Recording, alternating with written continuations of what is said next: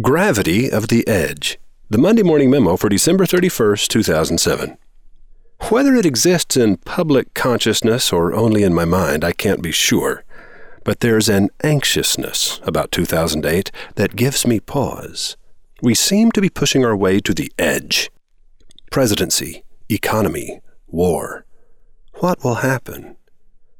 I take a breath and close my eyes and remember the words of Marcus Aurelius Antoninus, published 1800 years ago.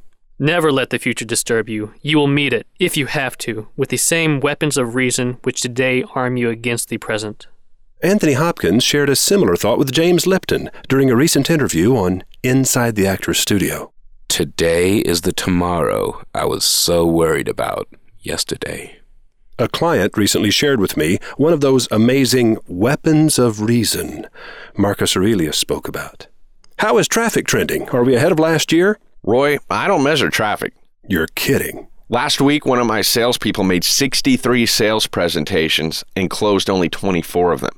That tells me 39 people bought somewhere else. And right now, they're telling their friends why they bought where they did. They're showing off their purchases and explaining why they didn't buy from us. Good point. That salesperson is no longer with us. You're really serious about this. Today's close rate is the most reliable indicator of tomorrow's traffic. When close rate is high, traffic increases. When close rate begins to slide, traffic soon begins to slide as well. Does it surprise you that this client keeps better records than any we've ever served and that he's currently our fastest growing client in North America? Thankfully, he knows what information can be correlated and what cannot. He doesn't let his statistics lead him to ridiculous conclusions. But the part of our conversation that jerked my eyebrows upward was that he was aware of the weekly close rate of each of his nearly 100 salespeople. Wow. You can't improve what you don't measure. What are you measuring?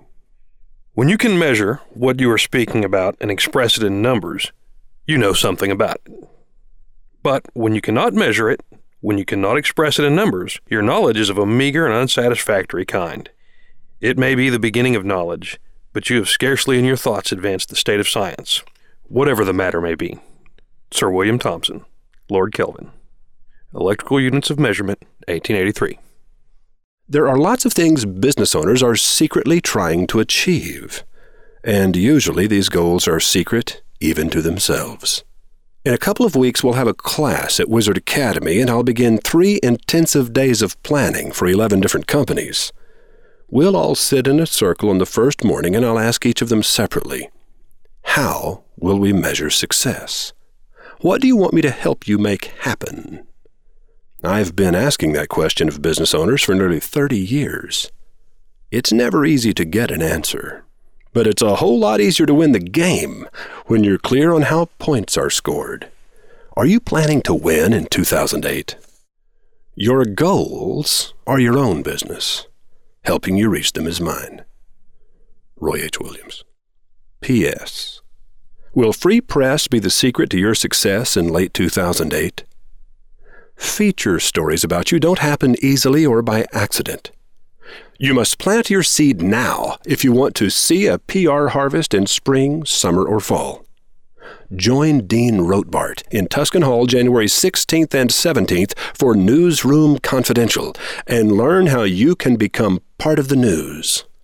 Just visit wizardacademy.org. Look for Newsroom Confidential in the left-hand column. If it doesn't appear, that means it's all sold out.